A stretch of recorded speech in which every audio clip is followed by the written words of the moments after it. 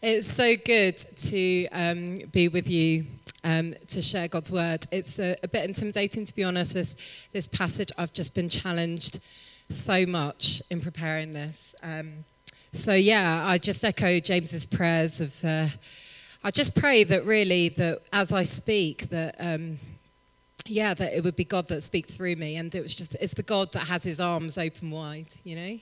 It's that God. Because there's a lot in this. There's a lot about sin, about repentance. But I've titled this Rebuilding a Godly Community.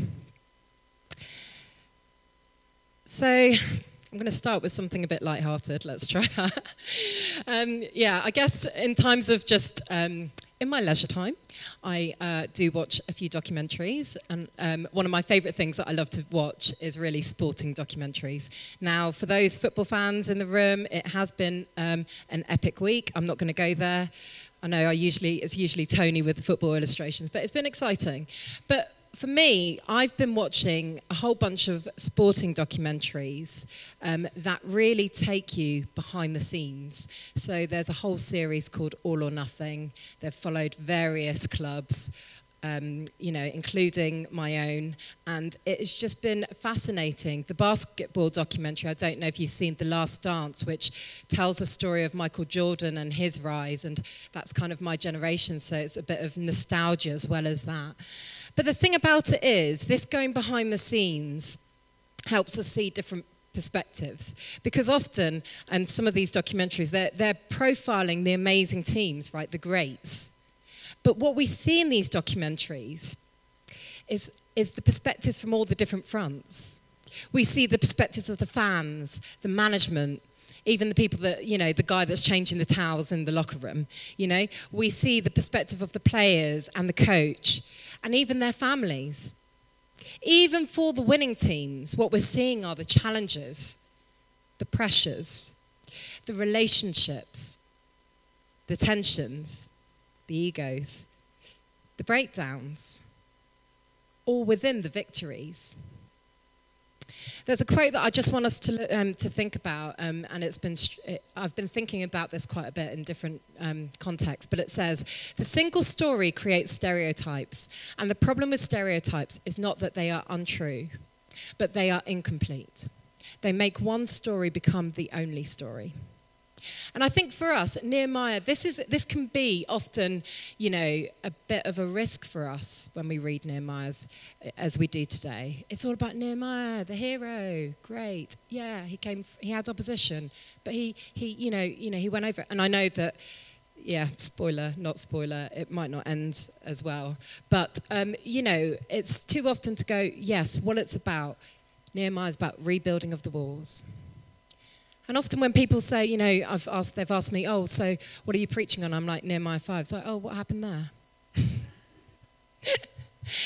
Well, Nehemiah 5, I think in an interesting way, this quote is often used and has been used around the whole racial justice kind of thing of, actually, if we're only hearing perspectives from one race, what does that mean?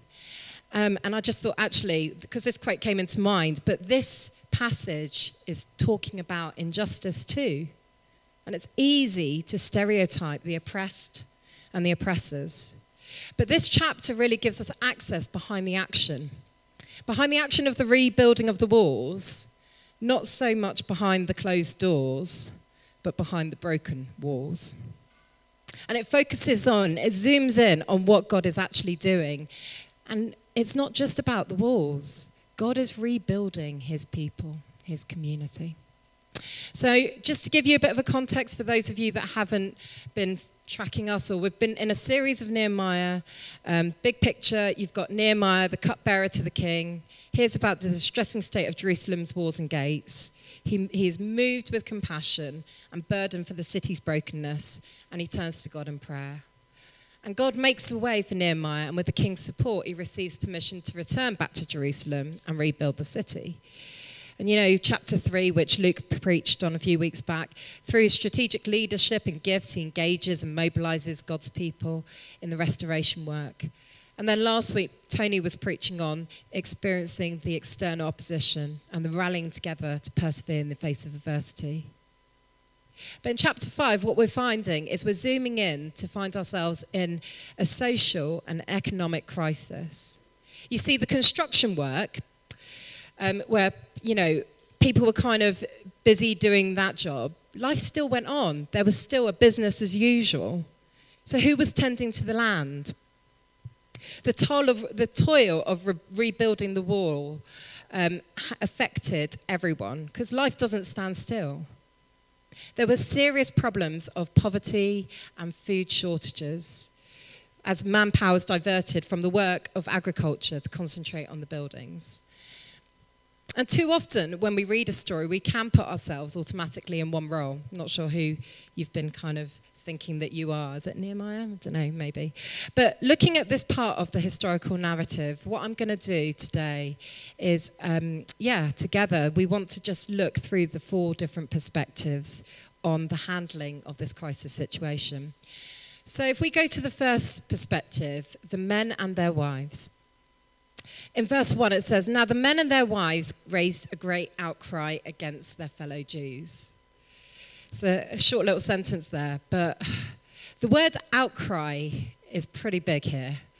It's got the echoes of the Exodus. Do you remember the time where God's people were oppressed by the Egyptians and they were slaves and they were crying out to God? Their cries that reached the Lord. Part of the community at this time was experiencing this kind of injustice. These were the outcries, the cries of the people under oppression. When we talk about people, it's men and their wives. They were whole families that were affected. It wasn't just, an individual problem here and there. This is a community issue. And I think, one of the most alarming things with this is it's not just the problem out there. The problem is inside. It's exploitation within the family. The use of the term fellow Jews shows the strong bond among the Israelites. And I know, as church, we can often talk about, as we're doing God's work, there's so much attack of the enemy, the attack of the culture, the attack of those that oppose Christianity, those that don't like what we're doing, the fact that it's really difficult to do ministry today in this, whatever you want to term it, kind of stage of world we are in. But often, one of the biggest threats to God's work in his people is his people, or rather the sin, the devil in his people. When God's people are not living according to God's ways, that is one of the biggest threats. And for us today, that means when the people of God are not doing, not just hearing, but not doing the words of Jesus. It's a lot. But at this time, what we're also seeing are real class divides. There, the return of the Israelites it wasn't just this kind of, we're all one class or one level of wealth. There were more affluent returnees. Nehemiah was one of them. There were stratums of society, even through the oppression. There were those that were living a bit more comfortably than others. And in this, as we see, the rich were getting richer and the poor were getting poorer. That's something that happens to us today. We're all in a cost of living crisis. It's affecting each of us differently. According to this think tank, Resolution Foundation, the poorest are hit the hardest, with spiralling inflation affecting the cost of food and energy. While the richest 5%, despite their income decreasing, because everyone's income's decreasing, will see their overall income increase due to savings and investment. This is nothing new. But what was actually going on here? If we look at verse 2 to 5, we hear it just exposes the true cost of the war. And there are actually a few different complaints. And in some ways, they mirror the different vulnerabilities or the different levels of poverty that this crisis was affecting. On one hand, you've got some people that were really suffering from the famine. I don't know what your experience of famine is. Mine, growing up in the 80s, was just seeing these pictures of people that were dying of malnutrition in Africa. And then when I worked at the mayor's office, realising that in London we have one of the highest child poverty rates. Child hunger is massive, even in this country. Blows my mind. But these are people that were suffering from the famine, a bad harvest. Don't know if you're into farming or anything like that. We've got relatives that are farmers. Everything's done by the weather, right? So not only must they have been rebuilding them, if you've got a bad weather year, there's no crops. So these people weren't accessing enough food. There was malnutrition going on, starvation. There were people that maybe had property, and they were having to mortgage them so that they would have enough food. You know, giving up their property, giving up their vineyards, giving up what can we give so that we can actually feed our families. I'm sure there are families that we know that are in a similar situation. What do we need to cut? What can we cut to survive? And there were those that were struggling to live under the Persian rule, where there was a real estate tax had been imposed. Sorry, I didn't realise. It is actually King Darius. It's not you. Sorry. Not going to forget that one, eh? King Darius levied a tax on the crops yielded in fields. But that tax, seriously, it hit families hard. And it was a custom at the time in Israel and other parts of the ancient world for parents to sell their children into slavery to enable them to meet their material needs. And that was with a hope of redeeming them at a later date. This was tough. People were being exploited. And what we're finding here is the rich are lending, but also charging interest in a way that was crippling people by debt. It's a real period of desperation.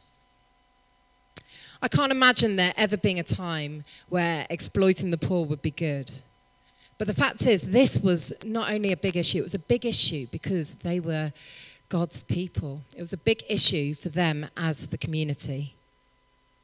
Because God calls his people to live distinctively, especially concerning the poor.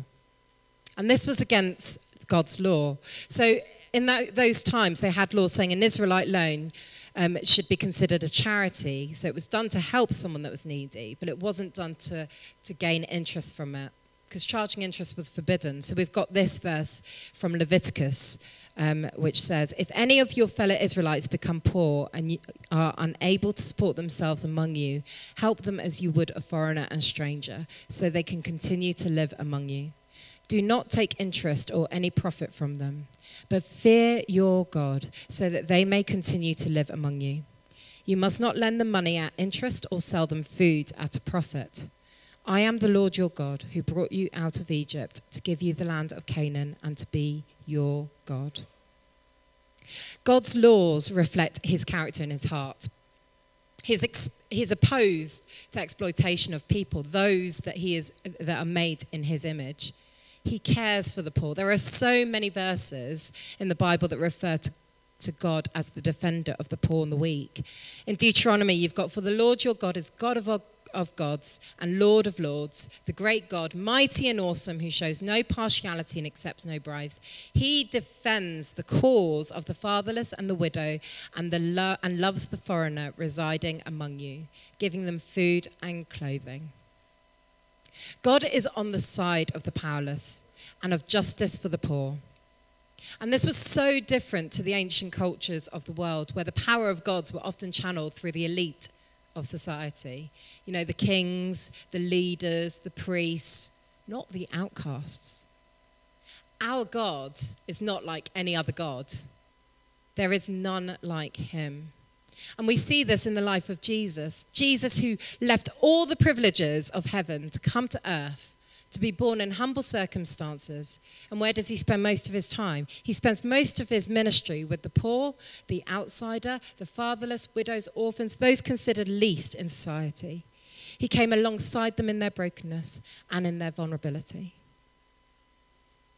We sang it earlier. For those of you sitting here feeling broken, feeling vulnerable, feeling powerless, you might not be suffering from economic famines, but it's the vulnerable, it's those that are lonely, on their own, feeling right at the bottom, right in the pit. Do you know your God? Do you know he is there for you? That he loves you? That he cares for you? He is for you. His arms are open wide for you. Do you know him as your defender? The law not only protected the poor, but also it does protect the wealthy. It protects them from being tempted to sin. It protects them from their greed, for selfishness, for not following the ways of God, the ways of health, a good life. It gave them a way to live well together as one community, as God's people, and that was whether they were rich or poor. You see, God calls his people in a way that sets them apart. He calls them to live distinctively in ways that reflect his character. And so by creating this culture of social justice for the poor and vulnerable, the glory of God's character could be revealed. And that fulfills the purpose of God's people to live as the light to the nations. And that's relevant for us as church today. We are still called to be a light to the world. The thing is, justice is defined by God's character. It is his character that determines what's right and wrong. And we can only understand real justice through our God who is just. God's justice goes beyond just punishing someone. It's not just about retribution for those who do wrong, but redemption and restoration of those who do wrong. Justice is not only a strong concern for the poor,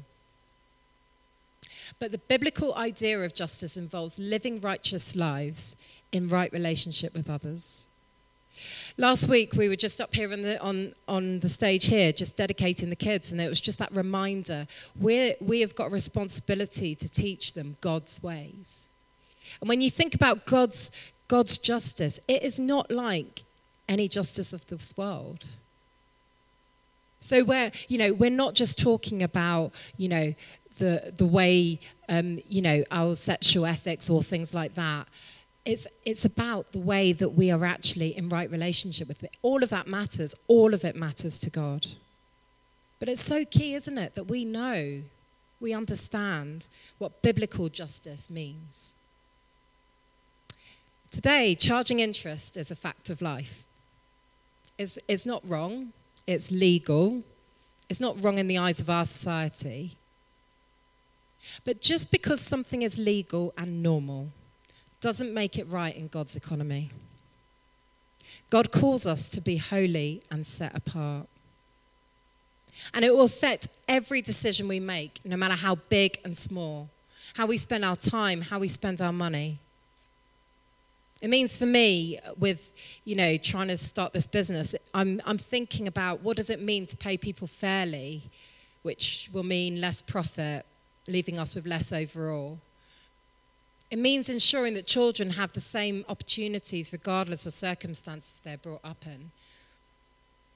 The thing is, God's call refers to a whole way of life. Living well in the eyes of God does not just refer to our Sunday worship, our prayers and our quiet time, but the whole of our lives. And in this case, he's referring specifically to how we use money. And I often think it can be so easy for us to come in here, and there's that kind of, the story of you've had an absolute raging row outside, and then you come into church and you're all holier than thou. And we can sing the truth, and it can, we can look all right. But God's concerned about the row that you had 5 minutes before coming into church, just trying to get everyone here. How we treat one another matters, and it's especially how we treat the poor. In fact, I'd say the concern for the poor is a mark for God's faithful people. It isn't just about me and God and our relationship and if I'm connected with him. It's about how he cares about everything we do. So let's be holy and faithful in our public life too. And I've just had lots of questions about this. I mean, I know that speaking to a church like THCC, we have got a lot of people out there that have a real concern for the poor, people that are working in roles that are on the front line directly serving the poor. But for all of us, what are the ways we are mistreating others badly? Are we concerned about the vulnerable and the lonely? Are our relationships with each other glorifying God? it's been personally convicting because I don't go out my way to treat people poorly. Sorry if I'm repenting now to everyone if I have. But in some ways, am I neglecting to treat others well? Let us encourage each other by reminding each other of God's character that shows us his ways and his heart for us to live in a way that glorifies him. Let us be the people of God who are doing and living the word of Jesus, as God calls his people to live distinctively, especially concerning the poor. But the second perspective I want to come round to is Nehemiah. In verse 6 it says, "When I heard their outcry and these charges, I was very angry. I pondered them in my mind and then accused the nobles and officials." This shows Nehemiah's reaction to injustice and anger. I think when I read this verse, I think one of the things that really struck me is that Nehemiah heard. He heard their outcry. He heard the voices of the poor and it made him angry. I mean, he was leading a big building project, yet he was still in touch with people to the point where he was hearing their cries. Are we even hearing the cries? On one hand, it's really easy for us to be overwhelmed, isn't it, with the amount of injustice in society today, to block our ears to the most vulnerable in society. Even in this borough, it's almost like there are parallel lives going on with the rich and the poor, or even, just the more well-off, or, poor in different ways, right? How are we living our lives in a way that actually feels? Because that's the point, right? Nehemiah feels it. It angers him. It's a righteous anger. It's easy to live in our own silos, not experiencing anything, or to turn our eyes away, whether on purpose or unintentionally. But how do we get to the point where we're really angered, we're really feeling it? But this was a verse for me as well. Nehemiah pondered. He actually pondered. He prays, he considers, he didn't rush into action. This was something that he took away. But he does deal with it. He addresses the issue to end exploitation of the weak. And so, as James read so brilliantly, he says, "You're charging your own people interest." He calls it out. He points out the irony of the fact that the fellow brothers are being redeemed from exile only to be sold into slavery by their own brothers. If you see in verse 8, there's, you're sold to Gentiles, you're selling your own people, and they're sold back to us. Part of the reason why God's people have been taken into captivity in Babylon was because they had abandoned the ways of God. And here they are trying to rebuild Jerusalem and their community, and yet they are at risk of returning to the same old broken patterns. Don't know about you, but I find that's often something that challenges me. It's so easy to slip into bad old ways. It's no wonder Nehemiah was so angry. It was threatening their very mission. So in verse 9 it says, "So I continued, what you are doing is not right. Shouldn't you walk in the fear of our God to avoid the reproach of our Gentile enemies?" You see, God's heart for the poor and our fear of God leads us to confront injustice and call people back to God. But what is fear of God? Fear of God? Fear of God here is a motivation for what they do. What does it mean to fear God? It's not being scared of God, but this is a fear of reverence and awe and wonder of who he is and his greatness. It's almost a posture, and it's important to know that God is our loving Heavenly Father, but he's also the awesome one. He is great. He's all-seeing, all-knowing, all-powerful, but caring, loving, and gentle. The fear of God gives us an attitude of humility, recognizing that we are finite beings in the presence of an infinite and perfect God. The fear of God gives us an awareness of God. It gives us accountability for our thoughts, words, and actions. It acknowledges that God is the ultimate judge, not us, who will hold us responsible for our choices. And that recognition encourages us to live in a manner that is pleasing to God and to make choices that align with his values. And we can see here there is a direct relationship between the fear of God and how we treat people. So how much you care about others depends on how much you fear the Lord. It comes down to whether you do fear the Lord. So what parts of our lives are not fully surrendered to our awesome God and living in the way that please him? And how does that affect others? It's not just sin and confession of sin for our own sake, but it affects our community. And Nehemiah is calling this out. He is calling people back to God and his ways, and is challenging them where they are not doing so.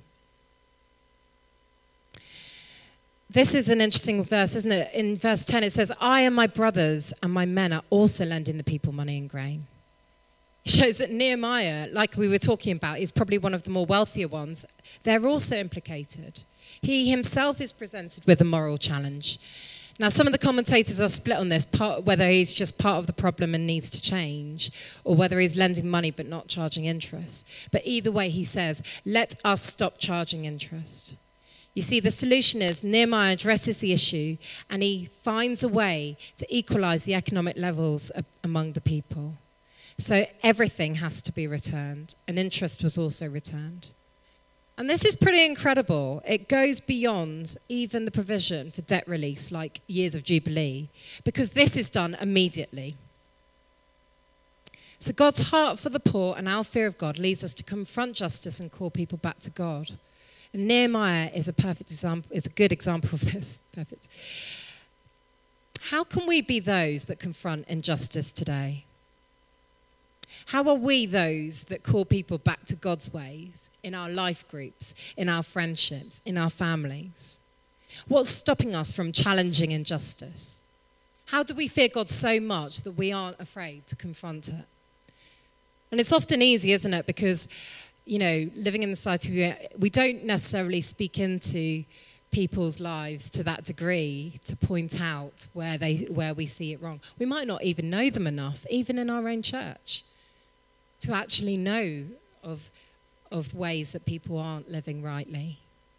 So how can we point this out?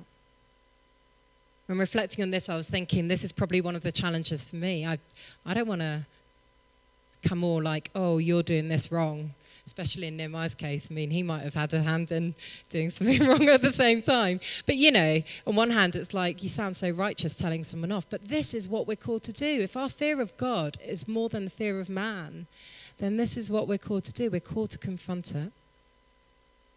So perspective number 3, the fellow Jews, the nobles and officials. Now, it's easy for us to judge oppressors, isn't it? But I was thinking about this. In our house, we've got something called hero to zero. Ian goes constantly from hero to zero to hero to zero. He's going through periods of, yeah, you're the best husband, best father in the world, to what? And in this, it kind of reminded me of this, right? This is one of those moments where the heroes of chapter 4, do you remember chapter 4? It was only one last week, wasn't it?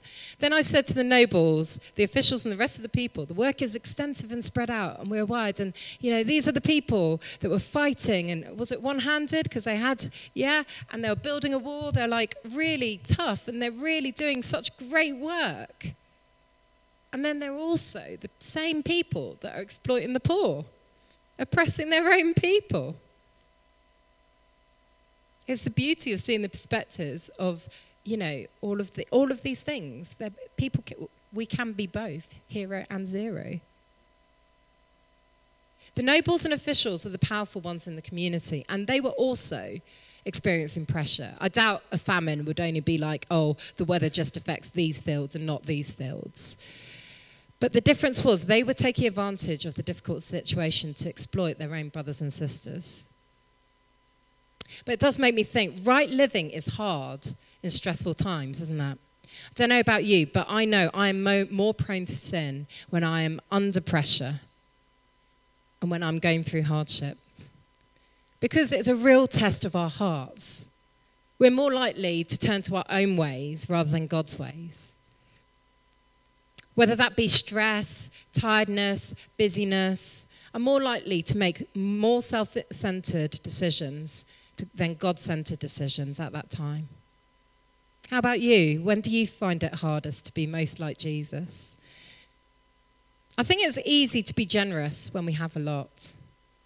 It's really hard when we feel under pressure. But the thing that strikes me with this is, do you see their reaction? Do you see their reaction when it gets called out? They kept quiet because they could find nothing to say. How do you feel when someone points out the wrong in you? Is there ever a temptation to deny it, to deflect it, to excuse it? But they kept quiet because they could not find anything to say. That is the conviction of the Holy Spirit. Nehemiah pointed out their sin and they could not deny it. They were convicted, so they could not excuse it or deflect it. And when they were asked to give back the fields, vineyards, olive groves, houses, all of those things immediately, they do and they obey. There is genuine repentance, a genuine 180-degree turn from oppressing to not just stopping, but giving them back everything. It was addressing their hearts which had turned from God, was returning back.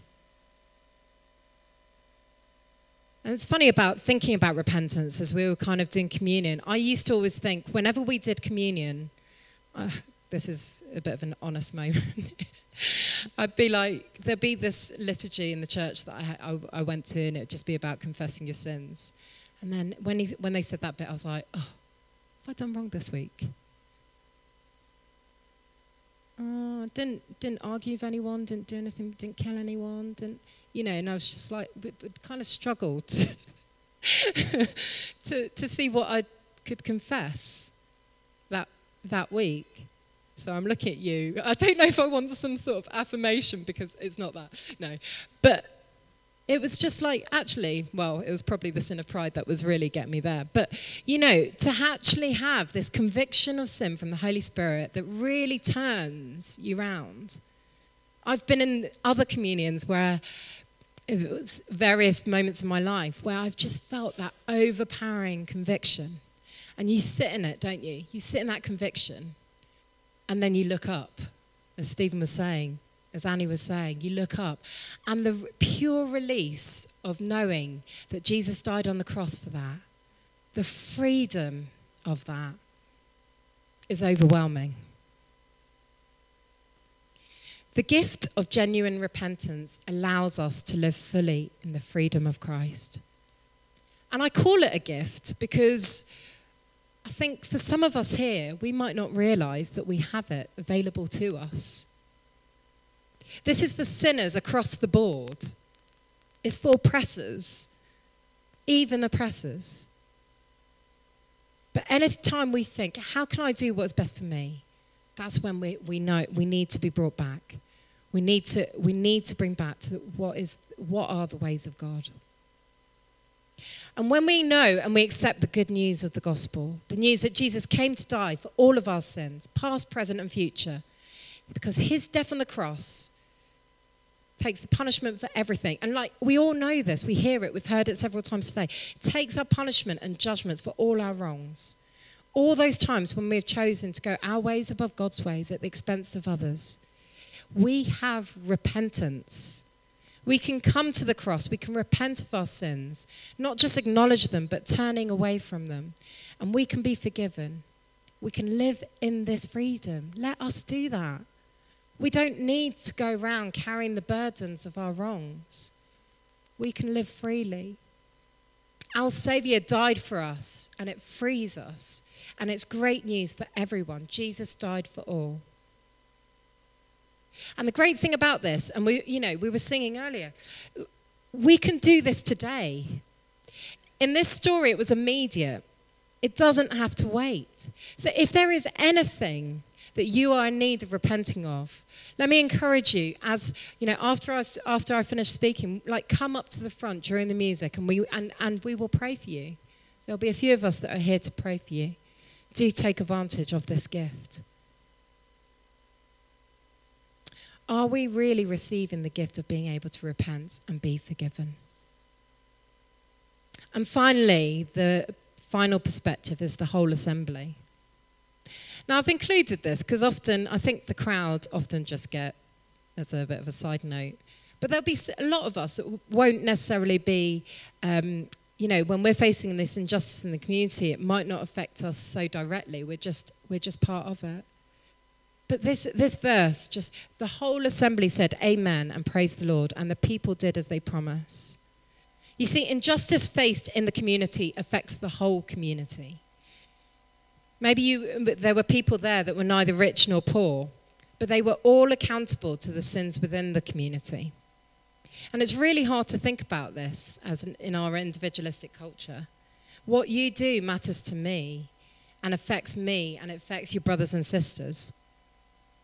Everyone in the whole assembly took it upon themselves, the terms of Nehemiah's curse. But Nehemiah's actions lead to reconciliation and restoration within the community. God's grace and forgiveness allows for reconciliation between the oppressor and the oppressed in the community. And that amen, I just imagine, it sounds like great, doesn't it? Amen, and we're all cool. But I imagine that was probably the very start of the reconciliation process. Can you imagine it? You've been oppressed by your brothers and sisters. You've forgiven. They've given you their stuff back. But, these things must have been a process. It can't have been easy to come together and say amen and worship and praise. But what does that look like in our community? What does the amen and praising together mean if we're not reconciled as a family, a restored people? What does it look like in the day-to-day basis for us? Through the brokenness, the tears, the frustrations, maybe just the niggles. How are we living out the grace of God through reconciled relationships of our family? Who here do I need to seek forgiveness for?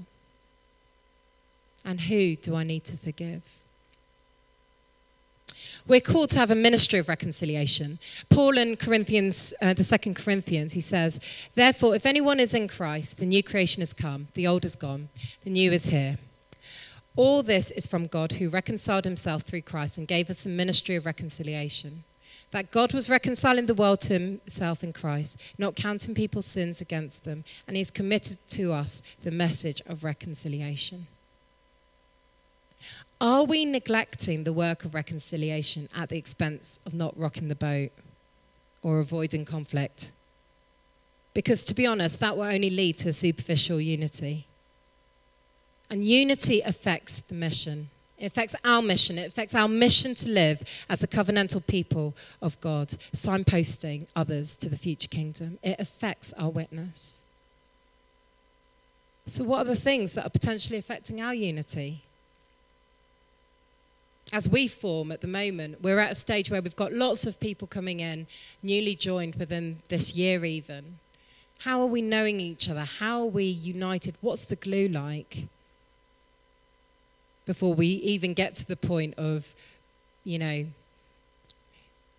challenging, rocking the boat, being able to speak truth and love. But God's grace and forgiveness allows for reconciliation in the community. And I think the thing is we are missing something if we're not looking for the power of reconciliation and the gospel at work. And to be honest, I was really struggling because I was trying to find examples of where I saw that in my life, anywhere. And it was hard, so maybe I've got a lot of work to do in terms of reconciliation. I don't have those glorious stories of, yes, I've got a restored relationship here yet. My family, in our church, in our friends, all sorts. But we see the power of reconciliation and forgiveness, don't we? We see it where, and it takes time. It takes time when you see nations at war with each other and forgiving and reconciling with each other. I think the thing that came to my mind was when you see just parents that have suffered a loss of a child and are forgiving their perpetrator, the person that murdered them or something. It's like that forgiveness, that power is so amazing to see, and it's only with the grace of God. So I'm just going to conclude there. Just want to remind us of those 4 perspectives that show us 4 different things. God causes people to live distinctly, especially concerning the poor. God's heart for the poor and our fear of God leads to confront injustice and call people back to God. And the gift of genuine repentance allows us to live fully in the freedom of Christ. God's grace and forgiveness allows for reconciliation between the oppressor and the oppressed in the community. This is a totally radical, different way of life. And all of it is possible because of God's grace, God's amazing grace. And so I want us to be able to receive these gifts. So as the band comes up, I'm just going to pray. I want us to pray for our hearts. I'm taking these words from Psalm 139. Search us, God, and know our hearts. Test us and know our anxious thoughts. See if there is any offensive way in us, and lead us in the way everlasting. Father God, we thank you that because of Jesus, he has made a way. He has made a way for us to be reconciled with us, to be reconciled with each other. Father, I pray for each of us that our fear of God, our awe and our wonder of you would overwhelm us afresh to the point where we are those that live our lives that in a way that pleases you. Live our lives that is for the benefit of all. Father, we pray that you would help us to be your people, living in a way that does that. Father, we pray, we thank you as we see your heart for the poor, Lord. Father, break our hearts for the poor, the vulnerable, the marginalised, those that we may have just turned our ears and our eyes away from. Help us to hear their cries. Help them to know that they are not alone.